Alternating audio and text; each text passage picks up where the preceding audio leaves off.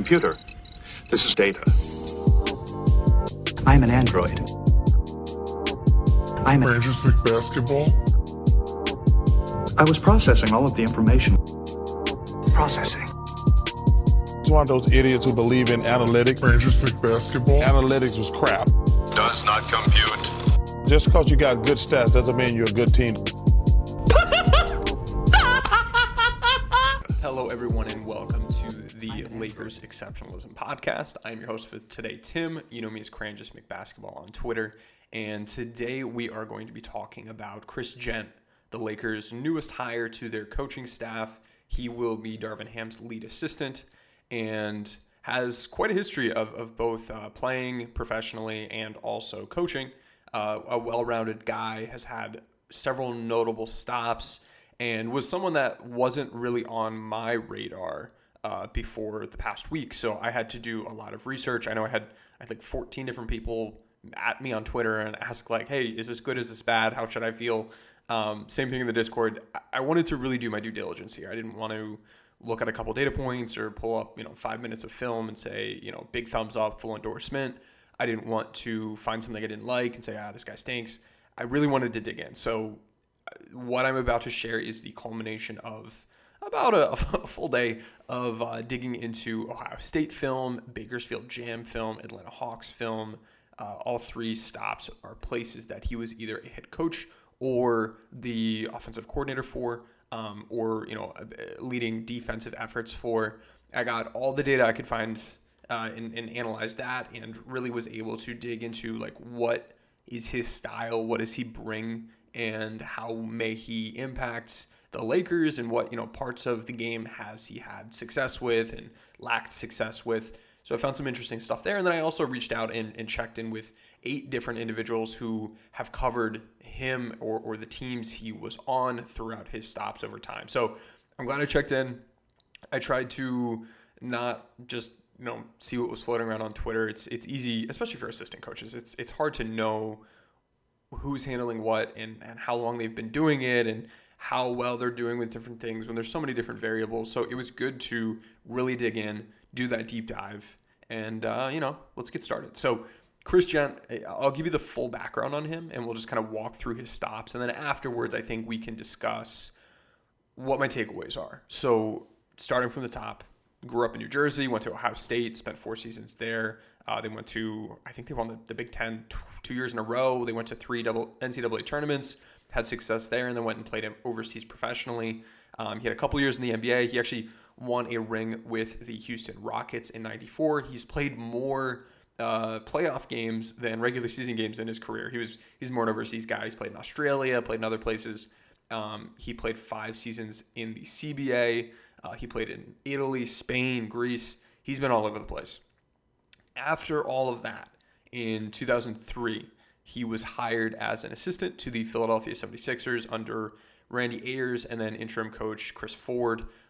This was one of the AI teams, although he missed like half the season and they didn't do very well. And that resulted in the firing midseason. But Jent was on that staff in player development. This was his first coaching opportunity, and that is where he started out. The next season, he went to the Orlando Magic, also as an assistant, doing player development, was very well liked. He was coaching a 19-year-old Dwight Howard. Grant Hill was on that team. Steve Francis was their leading scorer. He ended up, so this was under Johnny Davis, and Johnny Davis was fired. So 2 stops in a row, unfortunately for him. The head coach has been fired, and he was so well liked. He did such a good job that even as a pretty young coach, he was labeled the interim head coach for the Magic that season. They ended up going 5-13 the rest of the year. This is like super, super early days. This is like very much a different era in terms of like scheme. So I didn't bother to really like dig into that. I don't know something that he did 17 years ago is going to tell us a whole lot. But what I do think we can learn here is he was well liked enough, even as a young coach, that he was able to get that interim head coaching spot early in his career. He ended up being replaced during the offseason, and after about a year off, he went back and was a coach for the Cavs. And this is where he met LeBron James. This was coaching under Mike Brown. He was the assistant coach and director of player development for them, and ended up being a personal shooting coach for LeBron and was the shooting coach for others. And I guess I'll note that his specialty is being a shooting coach in general. From a development standpoint, that's where he shines. I saw someone on Twitter mention, let me find the tweet.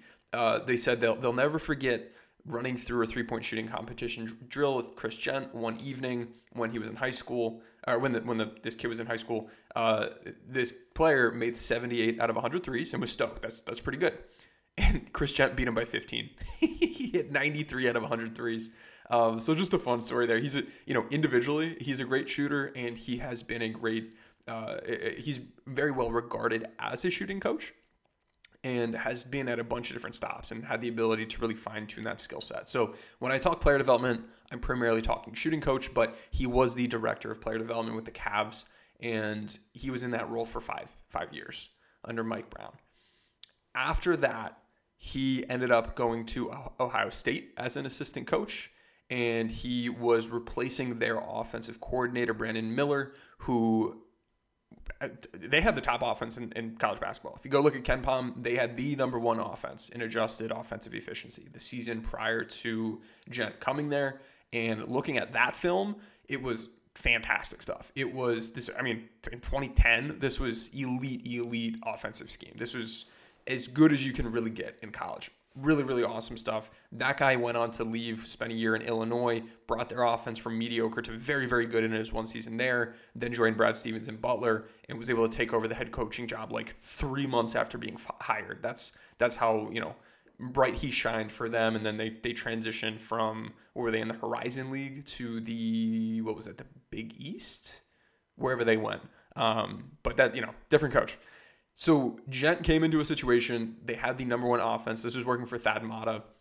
He was there for 2 seasons in Ohio State.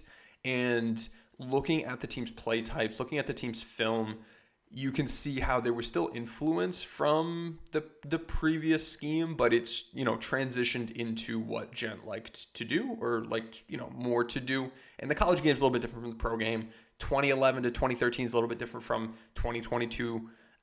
But looking at what they did over there, they were successful. They had the 6th best and then 14th best adjusted offensive rating in college basketball, in all of college basketball under Jent. So that was pretty good. Looking at the film itself, it was ugly, and I don't think it really translates all that well. It was a lot of 3-out 2-in stuff. So like they had 2 big men, one at each block, like posting up. Or like if you tried to drive, you had to like drive around a bunch of traffic. So it was really, really congested in the paint. Very, very different from like modern NBA basketball. There was about as much post game as pick and roll game, which is really bizarre to see. It's very much a college thing for specific teams. From a set play standpoint, I liked some of their empty side lob sets. They did a good job like setting up some highlight plays that way. But really, if I had to boil down what this offense was, it was just constantly posting up or trying to post up. And from an offensive like spacing standpoint, driving standpoint, it was really, really ugly stuff. In terms of post help counters, wasn't a whole lot there. They didn't really have much offense passing out of the post. It was feed Jared Sullinger, get out of the way was what that offense was. In the second season, we saw more 4-out 1-in. We continued seeing those fun lob sets, clearing out an empty side. We saw a lot more ball movement, moving the defense side to side to then drive and attack. They did a really nice, I liked they had a slice stagger motion play where you'd have a back screen leading into a staggered down screen. This style of the offense was much more college than NBA, but they did a good job using some smart actions. You saw some floppy action. They'd pick and pop, they'd pick and roll, they'd roll and replace.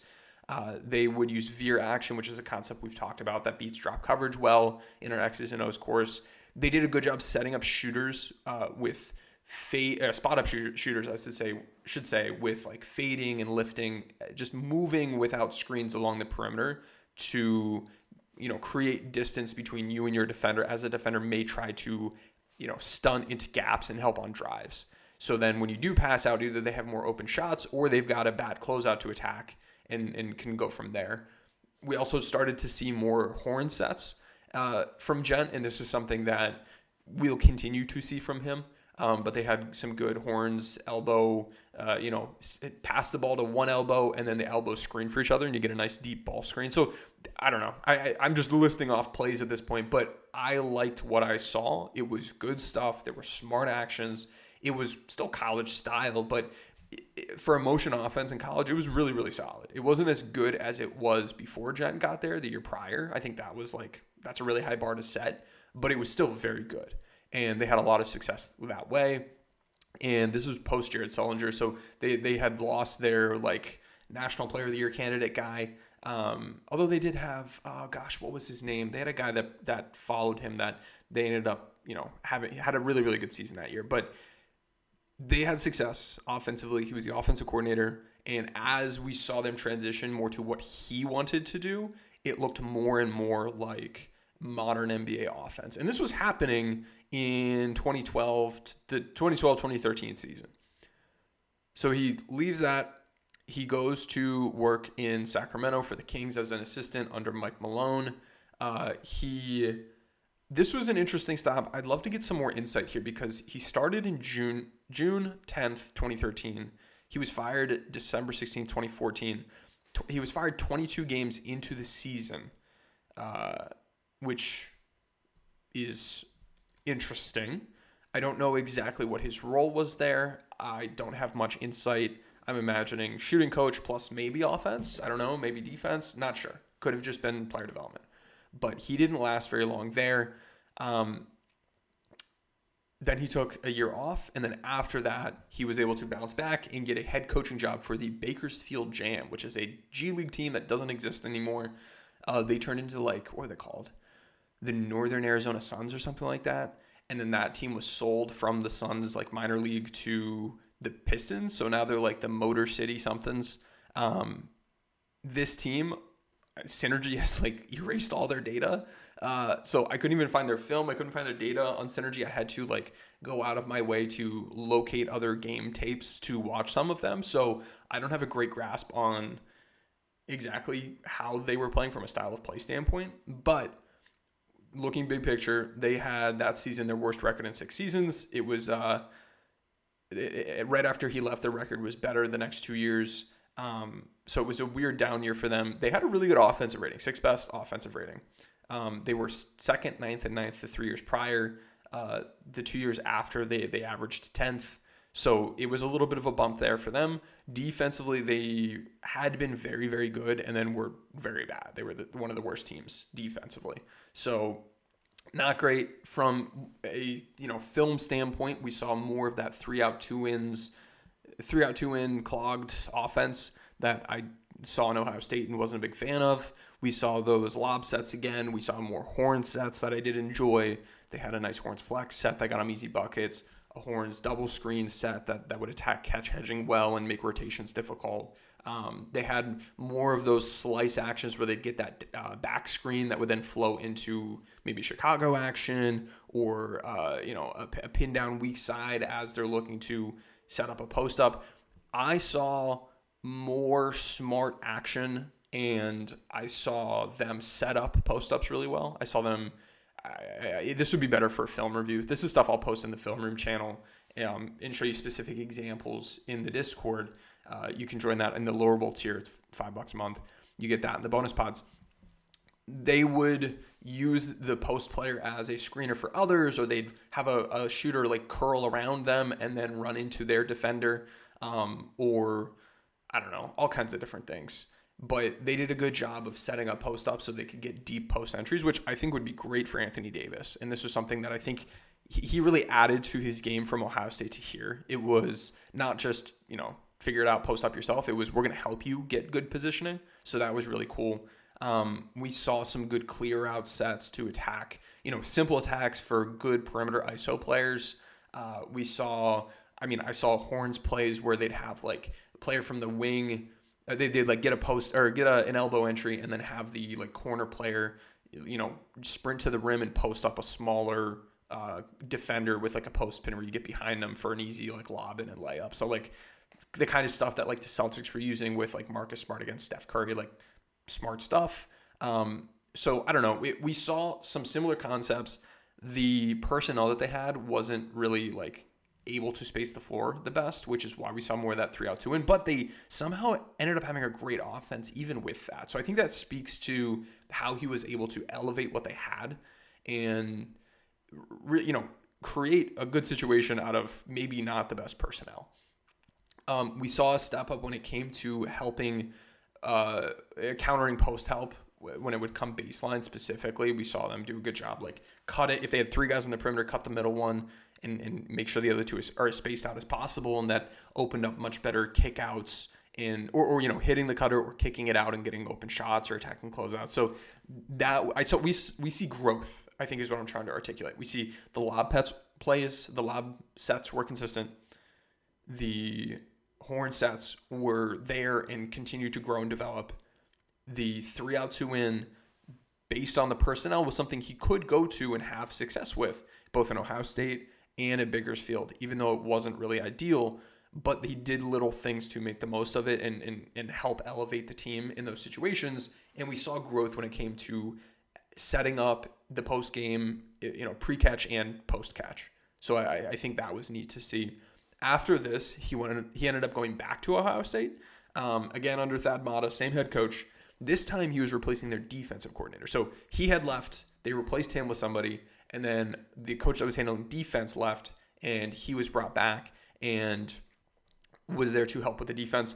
In terms of how the defense did, it was much worse upon his arrival for the 2 seasons. He was there.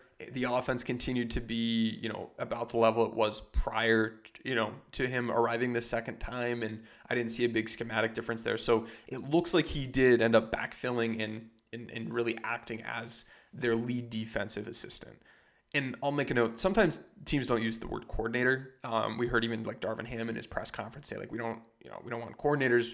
We want everyone collaborating. We don't want anyone like keeping their head down and dozing off when we're talking about offense and they're the defensive guy. You want collaboration, and that's the right approach. But you still do need to have some specialists, and you do need to enable ownership. And they did with that with Milwaukee with Ham. We've seen Jent in his stops with that as well. So all along the way, shooting coach helping guys develop, but this second Ohio State stint gets that defensive experience.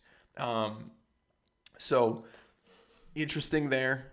Good to see. He was only there for 1 season, and then Thad Matta was gone. He had some health issues, and the team wasn't performing well, so the coaching staff changed there. Jent moved from that then to Atlanta, which is where he's been since then. His first season, and this has been interesting, his first season was with Mike Budenholzer. He was then not brought to Milwaukee, along with Bud and Ham and Forcier and I think Charles Lee. I'm trying to think of who else was there.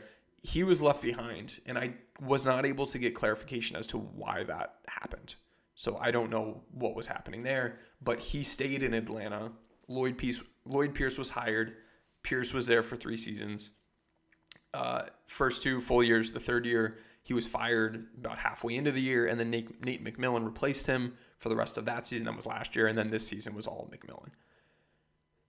Between those 3 coaches, he had 3 different roles. He, with Bud, was shooting coach, player development. Under Pierce, he had more of a defensive focus.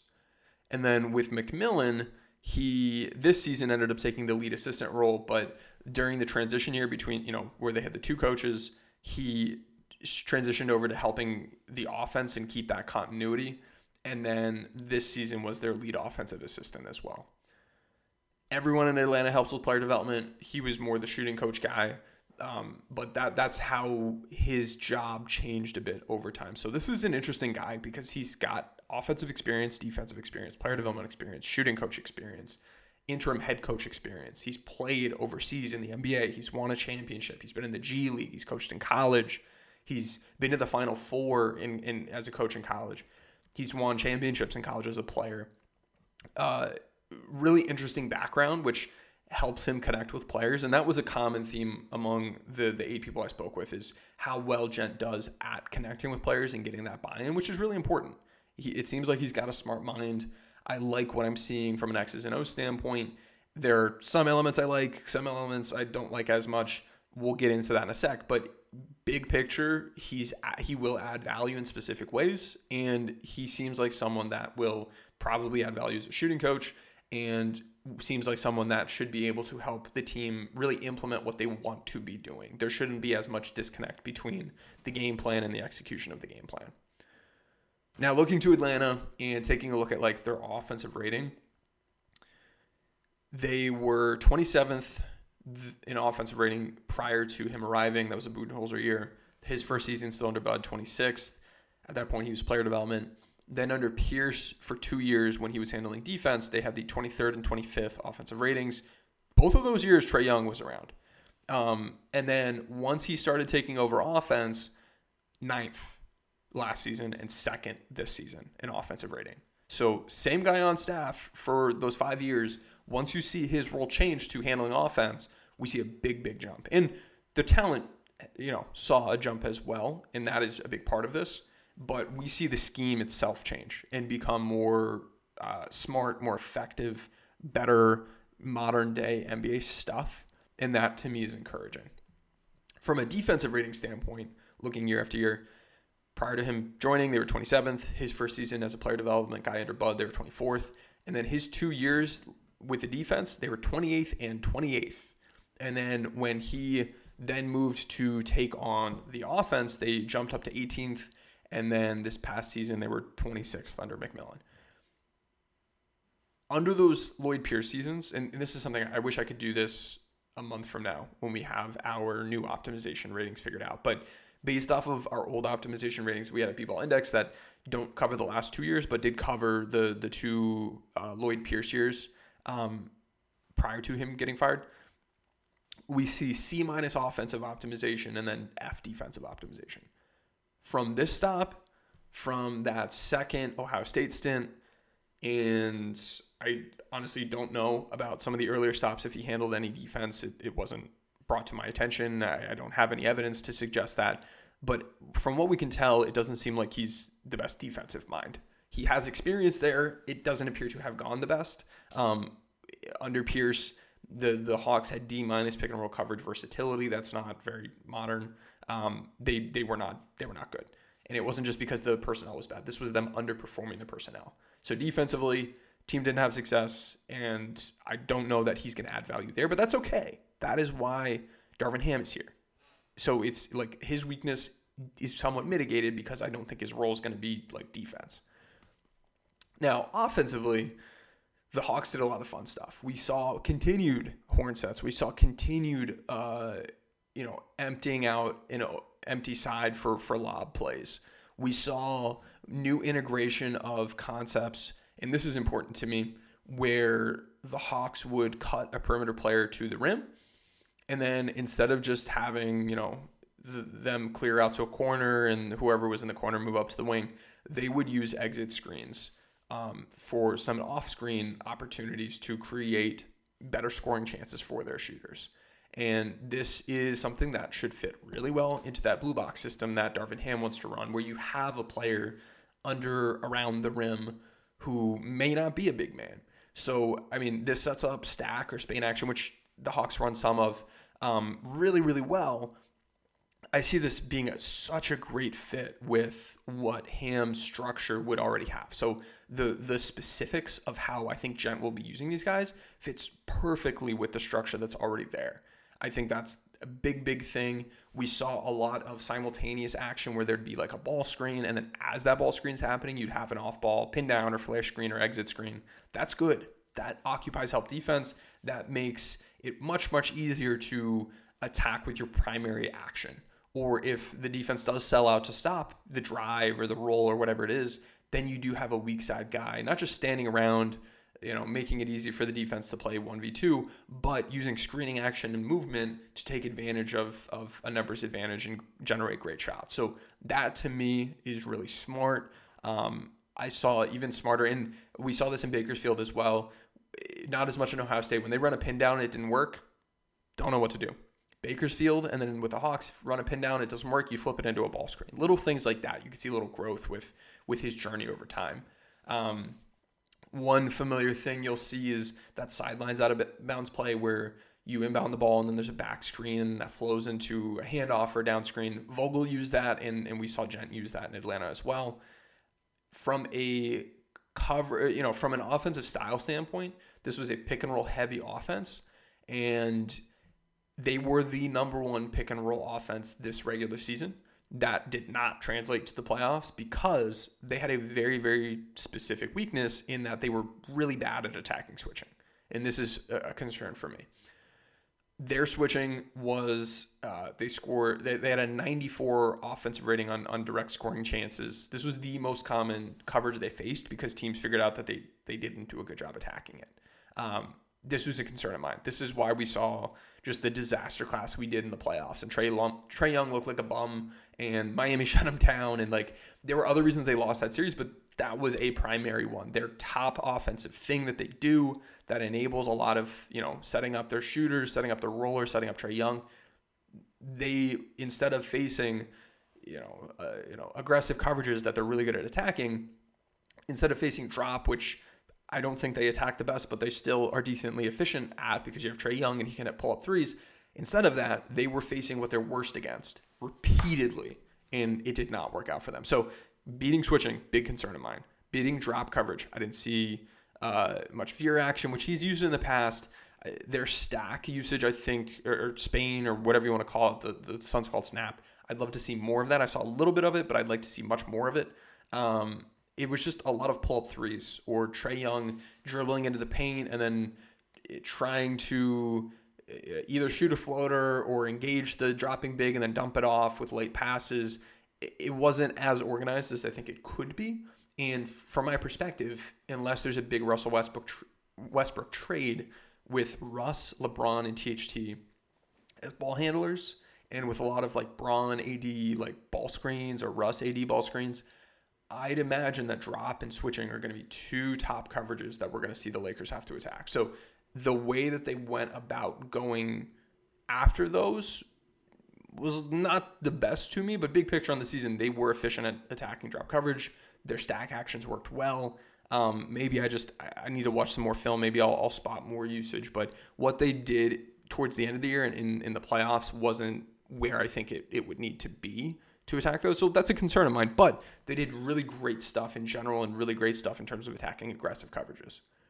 The thing is, we don't have Kyrie, we don't have Dame, we don't have Trae Young, we don't have Luka. So looking big picture, defensively, he has some experience there, hasn't gone well. Underperforming talent, hasn't had success at the team level. That's okay. That's what Ham's for. Offensively, we've seen growth. We've seen smart stuff. We've seen him work around clunky personnel and be creative and not just try to run the same things everywhere, but adapt to his personnel and continue growing conceptually. So I like a lot of what I've seen there. We've also seen them struggle in terms of when they do post up, and he's not generally a high post up offensive guy, but when they do post up, I think they could do a bit better. They do a good job setting up post ups, but I think they could do a bit better at attacking after the catch when help comes.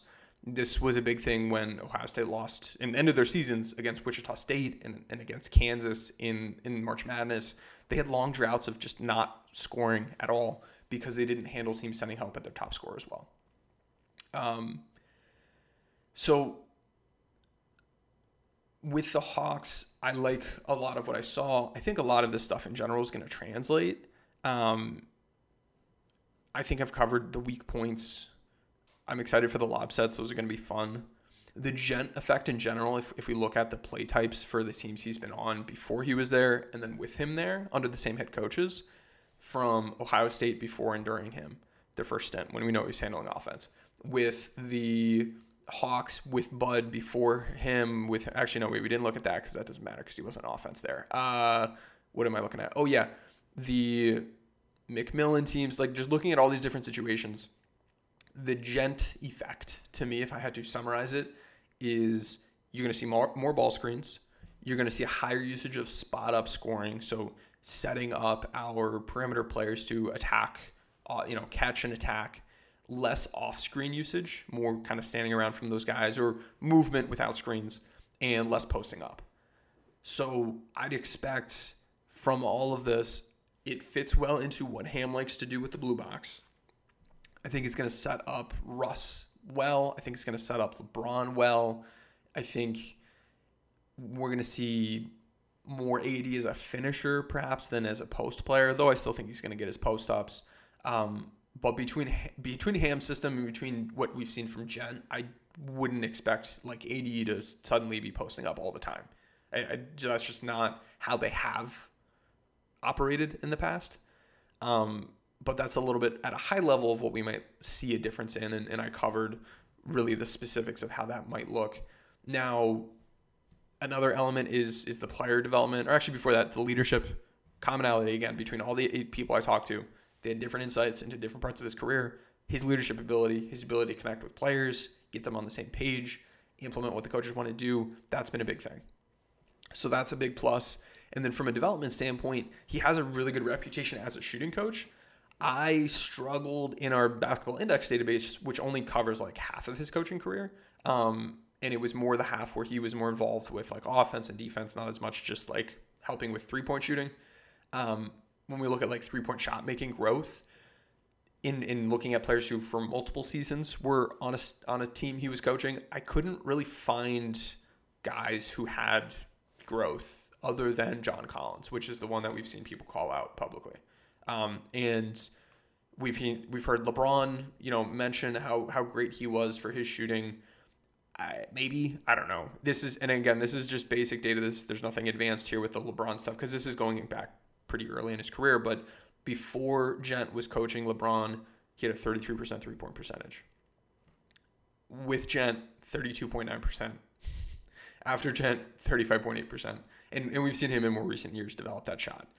From a free throw shooting standpoint, he shot 74.6% before Jent, 74.3% with Jent, and then 72.3% after Jent. I don't know. It's such a tricky thing to try to look at. I will say, just from a data standpoint, there's nothing there that I'm pointing at as evidence of this. I think I can dig a little bit deeper. I didn't see from an Ohio State standpoint, they didn't really have bigs that during the course of their time there, it being in the rotation for big minutes, like developed 3-point shots. But if he can do this for Collins, and maybe he did it for other guys that I need to go look at like, I don't know. The thing is, he only spent a year with the Kings. He only spent like a year with the Magic. He only spent a year with the Sixers. So getting like a multi-year sample with him, other than with the Cavs, which I think I can dig a little bit deeper into, I don't know.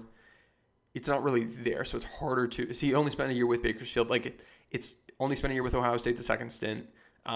With the Hawks, I looked at that, didn't really see the examples of it. So it's kind of, to me, from a data standpoint, a question mark. But I mean, the reputation is probably a reputation for a reason. It's just harder from the outside to be able to identify that. But I don't know. That is something that he should be bringing to the table. I do not expect suddenly for like THT, AD, and Russ all to be able to hit threes well. Like, I don't think that's realistic. But if one of them can see a big jump, that would be huge. That would be gigantic. From my perspective, AD's not going to be able to shoot worse than he did last season. It was a really down year for him compared to his other normal seasons, so he will shoot better. Russ didn't have a great shooting year. THT didn't have a great shooting year. So if they grow a little bit, I'm sure he's going to get the credit, and he will be the one putting in the work with them. Will it be abnormal compared to who else they'd be working with? I don't know. But I expect to see growth. With the reputation there, you'd expect to see growth. And, it's tricky always when it's like, oh, this player endorsed this guy. AD's been a big Mike Penberthy guy for a while and has kept him around. And we've seen how that hasn't really helped. LeBron has his guy in Jent that he really liked and hasn't worked with in a while. We have... who am I thinking of? Lethal Shooter, who AD's working with now. He, had great praise for him in the past and then just like stopped working for him. Why did he stop working for him? Like, the shooting coach stuff to me is really tricky and weird, and it's tough to have a data sample to be able to say like these guys worked with this coach and grew this much, because there's so many factors that can go into that, and so many teams, like, the players are putting in a lot of work individually with their own shooting coaches, like AD is with Lethal Shooter. Maybe he won't be anymore with Jent coming in. I don't know. Those kind of confounding variables from the outside is really, really difficult to be able to look at this kind of stuff. And for years prior to 2013, 2014, we don't have the kind of, shot quality data to really enable better adjusting. So like maybe for LeBron's threes and free throw, or well, not free throws, but for his threes, he shot like the same percentage before Jent and with Jent. Maybe he was shooting harder threes with Jent. I don't know, for those couple seasons. We don't know. It's really hard to say. So that's really what I have on him. I think he's going to add to what the Lakers are doing offensively. I think he'll help set up post-ups. I don't think they're going to be super high volume, but I think attacking aggressive coverages and ball screens is going to be good. I think we're going to see more ball screen action. I don't anticipate we're going to see a bunch of off-screen stuff, but it's the type of offense that I think can set up some of the stars. It can help AD be a finisher. It can help with min guys as shooters, just kind of set them up well. It fits into what Ham likes to do with the blue box stuff. We've got the added bonus of he's a shooting coach. He's a different shooting coach. He has a reputation of success. He has that notable example of John Collins, who has had success. And defensively, he has experience there. Don't think he's the best defensive mind in the world, but that's okay. This is a pretty well-rounded coach, about as well-rounded as you can get, about as traveled as you can get in terms of coaching and playing in different environments. So I think the Lakers got a good one. I'm not going to say he's like the best assistant out there or make any big claims that I can't really back up, but it seems like a smart hire.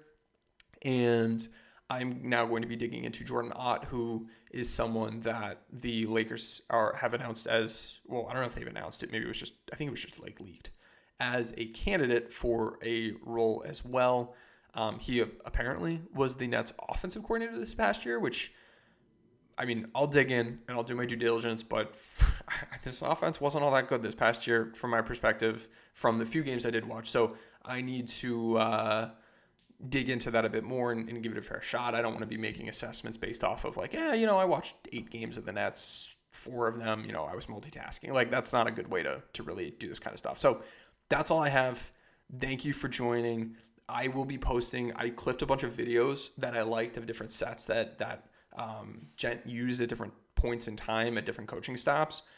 I have those clips. I'll be posting them in the Film Room channel in the Discord, which you can access if you are in the lower bowl level or above. So the $5 tier, $10 tier, any of those tiers, you'll be able to get to that. You can get into that group by sending me a 5-star review of the pod via DM, or send it to Tom, or send it to the podcast account. Just want to shout out really quickly before I have to go. Friend of the pod, Mike H, for generously supporting us as an arena sponsor. And then Zach Harris, Q Daddy O, iPod Shuffle, Romario, Chamber Miguel, TJ, and Omar for living the high life with us in the owner's box. And then for all of you in the lower bowl and courtside for supporting what we do here. Really keeps us going. I talked about how to get in there.